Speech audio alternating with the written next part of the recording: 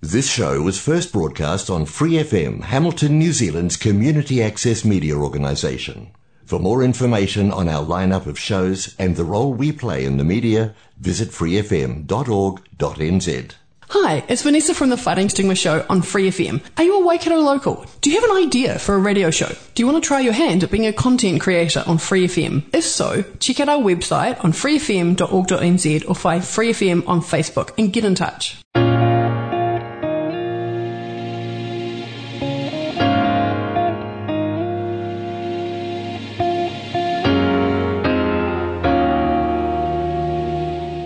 Kia ora no mai haere mai, kua tae te wai he puna kōrero, ko Kelly Paikaho. I'm the Communications Coordinator at Go Eco Waikato Environment Centre. We are an advocate for the environment, a centre for learning and a catalyst for change. He puna kōrero shares the mahi of our team who work in biodiversity, transport, kai and enterprise projects, with climate action and honouring Te Tiriti underpinning all of that. Nō te rā wiki, last week on the podcast, Sarita and Michael spoke about the problems of our current food system, inspired us with how it could be, and shared the local seed and food growing solutions of our mahi. You can whakarongo, listen to that podcast from freefm.org.nz or from your favourite podcast platform, He Puna Kōrero. A te rā wiki, this week we're moving from kai to transport. Simon will join us for an overview of our transport advocacy before his song choice of Outlands by Daft Punk is heard on Tron Legacy movie. I'll then be back to talk about how you get started in reducing car trips. Kia ora tātou, my name's Simon Gascoigne and I'm here today from Go Eco. I'm going to be talking to you about a few of the things that we're doing at Go Eco. Mainly in the context of climate change. A lot of our work goes into advocating for issues relating to climate change. Slotting in underneath that, we have projects on biodiversity, we have projects on energy efficiency. We're going to be looking at doing some rainwater harvesting workshops. And also we do work on transport and transport advocacy, advocating for change in transport. In looking at our greenhouse gas emissions, 47% of them come from transport. So that's a huge challenge and a huge opportunity at the same time. A few days ago, the New Zealand Transport Agency released its funding round for the next 3 years. And it's proposing a large increase in spending, 43% increase in spending on the previous round, to a total of $24 billion. Now, back in 2016, the United Nations released a report saying that governments and local governments should be spending about 20% of their transport-related funding on active modes of transport. This is anything that's not in a bus or a car. Well, if we look at our latest Transport Agency funding proposal, of this $24 billion, only about 3.7% is going into active transport. So, there's a big challenge and a big opportunity there to improve on that. Now, there's various reasons why they've chosen to do this, of course. Looking at the issue of climate change, well, we've had the Climate Commission reporting back to the government there. They're going to get back to us in May of next year. That's in line with the timing of the budget. So we hope that there's going to be some big, spending considerations in that regard. A critical point to note is that, really we have to move forward with the current infrastructure that we have. We still have, the window of opportunity to change things, but, it's starting to get a little bit tighter. So we have to move, and we have to move now in terms of how we change our ways of getting around. We have a number of solutions available.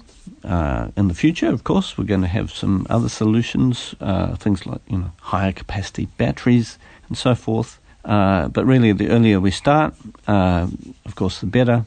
And we do have a lot of tools available to us right now to improve our greenhouse gas emissions. Changing our transport habits is not easy. We've invested a lot of money in our cars. And, the car is all about convenience and our ability to get from point A to point B at a moment's notice if we want to. Well, in terms of changing our habits, if we are, looking at using a bus or biking, it involves a bit more planning, and we have to be prepared to just sit down and think and prepare in advance and to plan our journeys. You have to take into account the weather, getting all the gear ready. If you're on a bike, high-vis jacket, lights is another one I always recommend on a bike. Myself, when I'm biking, I always have my lights on during the day. Often you'll see this message for car owners. I recommend that for bikes as well, just on the safety side of things. A lot of our effort and resource, of course, goes into buying cars and maintaining cars. And, cars are often parked for up to 95% of the time, doing nothing. Some countries have gone down the path of increased EV ownership. Norway, I think, has 54% of their fleet are EVs. And they didn't do it by having car subsidies. They did it just by hiking taxes, up to 25% in some cases, I think, for an internal combustion engine car. If you look at Project Drawdown, if you go to www.projectdrawdown.org, you'll find a huge project that's gone on trying to work out, what's the most effective thing that we can do in terms of effort with the resulting outcome. And they listed them, and, the top 100 things. Number one comes out wind turbines, the most effective things. Electric cars are further down the list at number 27. Hybrid cars are at number 50. So really, electric cars, as much attention as they receive, are not the most probably effective ways of affecting good climate outcomes. There are battery recycling issues as well, but, a car is so energy intensive to build. You've got the rare earth metals, and of course you've got to, think about recycling the batteries later on. They do take, overall less energy to run in their lifetime than a petrol car, and there's various issues of, lower maintenance costs and things like that. But perhaps we should really be focusing more of our attention on the concept of car ownership, and do we need to actually own a car? Well, it turns out that we do have some options here in New Zealand. We have short-term car hire that's coming available, and also we have now car subscriptions. We have to innovate, and we have to innovate ourselves. So thinking about how we change transport modes, it takes a lot of effort, planning, but you can just go jump on a bus and take a bike ride. In Denmark, 18% of all local trips are done on two wheels. In the Netherlands, it's 27%. All of this with virtually no emissions. In Hamilton, if you want to get into town, it only costs about $2 for a trip. So, by the time you work out, the cost of that, it's actually not looking too bad at all. There's also a new fare cap on the buses. $18 is the maximum amount of total spend for travelling on the bus each week. That's pretty good. That's a lot cheaper than the petrol and the insurance and the warrant of fitness and registration and the parking costs for a car. Just touching back on the NZTA funding, I think that the City Council here had proposed some cycleway projects here in Hamilton, and it turned out, unfortunately, those were unlikely to get funded. And it seems a bit of a shame, seeing that, cycling in the city is a really beneficial thing. We do have some cycling projects, like cycling from Hamilton to Cambridge, but these are more recreational. And that's good. There's nothing wrong with that. But surely larger benefits could be accrued from funding more cycleways in the city itself. And, you have to put them in first, of course, but once they're there, people will use them. And, it's very important that this funding happens. So I hope that moving forward we can achieve these good outcomes for cycleways. And please remember, always wear a high-vis vest and have your lights on during the day. Well, that I guess just about wraps it up for me, and I'll hand over here, and we can chat a bit more sooner or later. Thank you very much.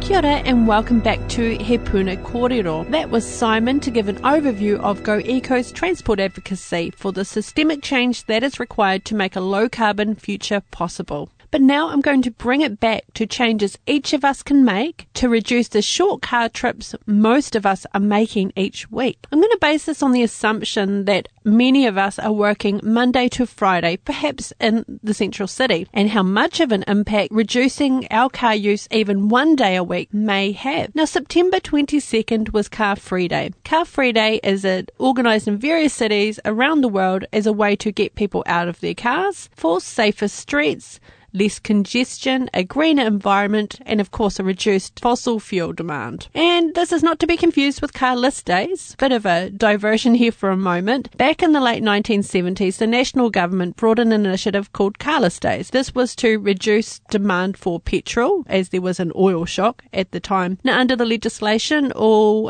private vehicle owners of petrol-driven, I should also point out, were required to select one day each a week on which they would not use their car. There are various reasons why this didn't succeed. Things like there being a black market for the stickers, or maybe perhaps the fine wasn't big enough if you were caught on a day that wasn't your scheduled car-free day. Also to include the fact that most people chose a day that they weren't really using their car anyway. But that aside, I think the idea gives us something to work on today, again, as we're trying to challenge ourselves to reduce our car use even one day a week. So let's think about some ways that we might make this achievable. First of all, do you have the ability to change how you work? Do you work in a workplace where they encourage or facilitate you to be able to work from home some days a week? Maybe you're not travelling into the office as many times. There are a huge number of benefits to this, and we're seeing lots of research around the world showing how productivity can still go up despite the fact that we're working less hours.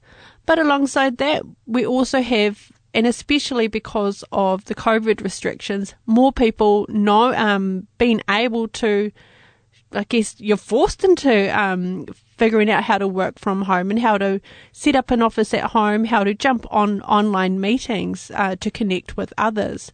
So perhaps one of the ways that we might reduce the number of times we hop in the car for a short car trip, or reduce the number of times that we need our car each week, is by having a day a week at home. Now, while this won't work for everyone, it's certainly food for thought. Coming out of the latest lockdown here in Aotearoa, before we return back into the office at level 3, Go Eco as an organisation stopped and thought, actually, perhaps we could learn from COVID. Perhaps we won't transition all of our team to work from the office again, and maybe we'll look at ways to work differently for climate action. It's probably kind of obvious, but the most environmentally friendly transport option is walk. So yes, walking does take a little bit longer to get to work, but if you can do it one day a week, how much of a difference could that make? And is this one way for you to be able to leave the car at home once a week? Another idea is investigating the possibility of taking the bus once a week, especially if you work in the central city here in Kirikiriroa, because what we know is most residential areas around our city, you can get on a bus and be in the central city without having to take a transfer. So this is a really great idea to get us out of the car even one day a week. Just head to Busset's online journey planner. It's at busset.co.nz, or you can use the Transit app to find the best way to get to your destination or workplace. Most of the time, if you have a B card, it will be $2 a trip, so it's super cheap, a lot cheaper than paying for car parking in our central city. And again, it's getting you out of your private vehicle at least once a week. We've been doing a lot of advocacy for improved cycleways around Kirikiriroa and around other cities and towns around the Waikato, because we believe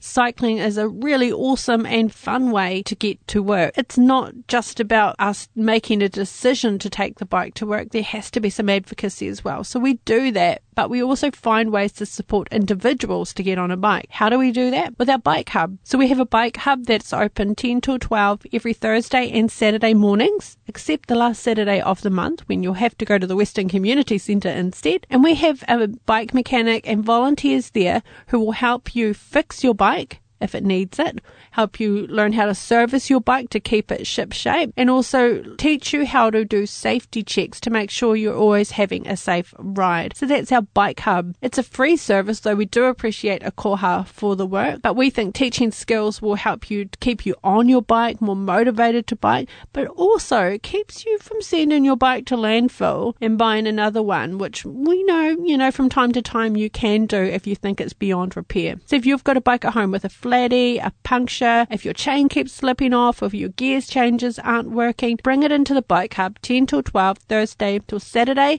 and Jacob or one of our volunteers will be able to help you out. Some other tips to help get you on your bike is to map your journey first. You can head to the Hamilton City Council's website and look up Hamilton Bike Map, and it can show you where our existing bike routes are. It's always best if you're not a confident cyclist to test out that ride first, and perhaps the best time to do that is in the weekend where it's a little bit quieter. There are lots of gaps in that map, so you may have a great cycle ride for a while, then you're interrupted by cars or infill, or it just doesn't quite connect. We are getting there, and we do need your help with advocacy to ungap that map. Biking's also cheaper, so if you're interested in saving money, getting on your bike or walking, or actually even taking a bus is a really cheap way to get to and from work. So that's another incentive for you to try to keep the car at home. One final thing on the bike hub. Well, I can't tell you too much right now. There are some really cool plans in place for Kirikiriroa Hamilton. We will be collaborating with another bike advocate. Now,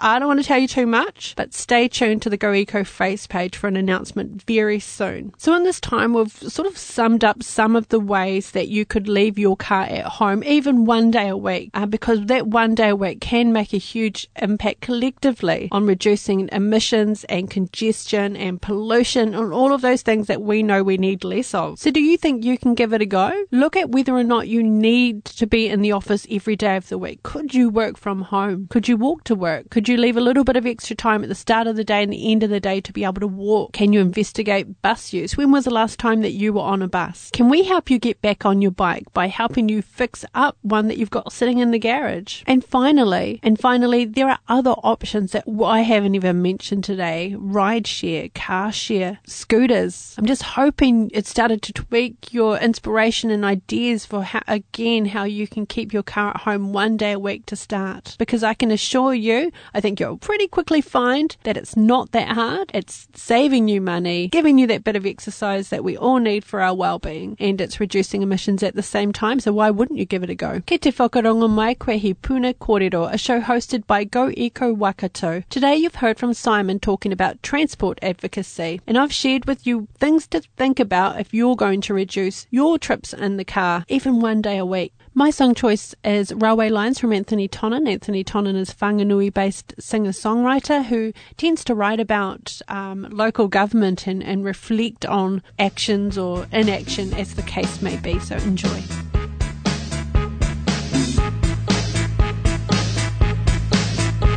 They're electrifying the train lines, putting public art on the bridges, and it's just the sort of thing you've been riding in for. John just giggles on his saucer. He's visiting from Australia. He's come home for a cup of tea and to borrow your car. And you say, son, watch your speed on the main street. They should have kept in the crossing. They've turned walkers into targets out there. Still it seems better now, out doing the rounds for the shopping. Small grocers are appearing again, selling flowers outside. You're attracting smiles from the cafe. You check your hair in the window glass, and like John says, you really do look better now you're all the way grey. Always wanted to be a wise old man. When you ran for council, they called you a frustrated librarian. And you saw what they could do with their money from developers, their people at the papers. They turned your own family against you. Still you didn't hold it against the kids when they begged to move away. Born before the motorway system, and you would wait for a new day as long as it would take.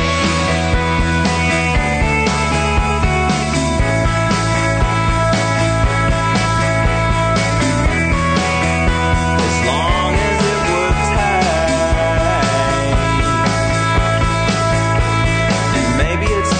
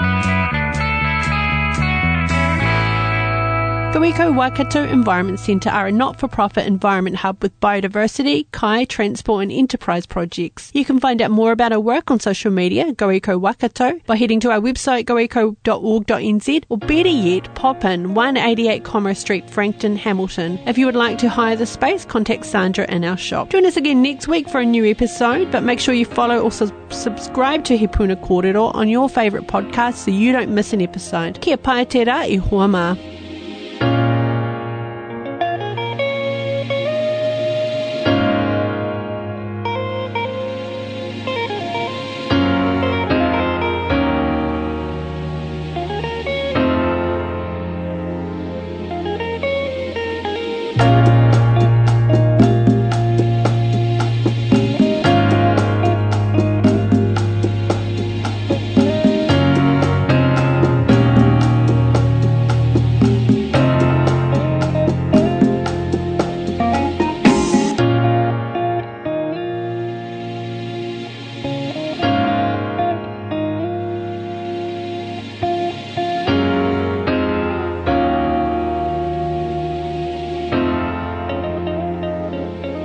For more episodes, use the accessmedia.nz app for iOS and Android devices, or subscribe to this podcast via Spotify, iHeartRadio, or Apple Podcasts. This Free FM podcast was brought to you with support from New Zealand On Air.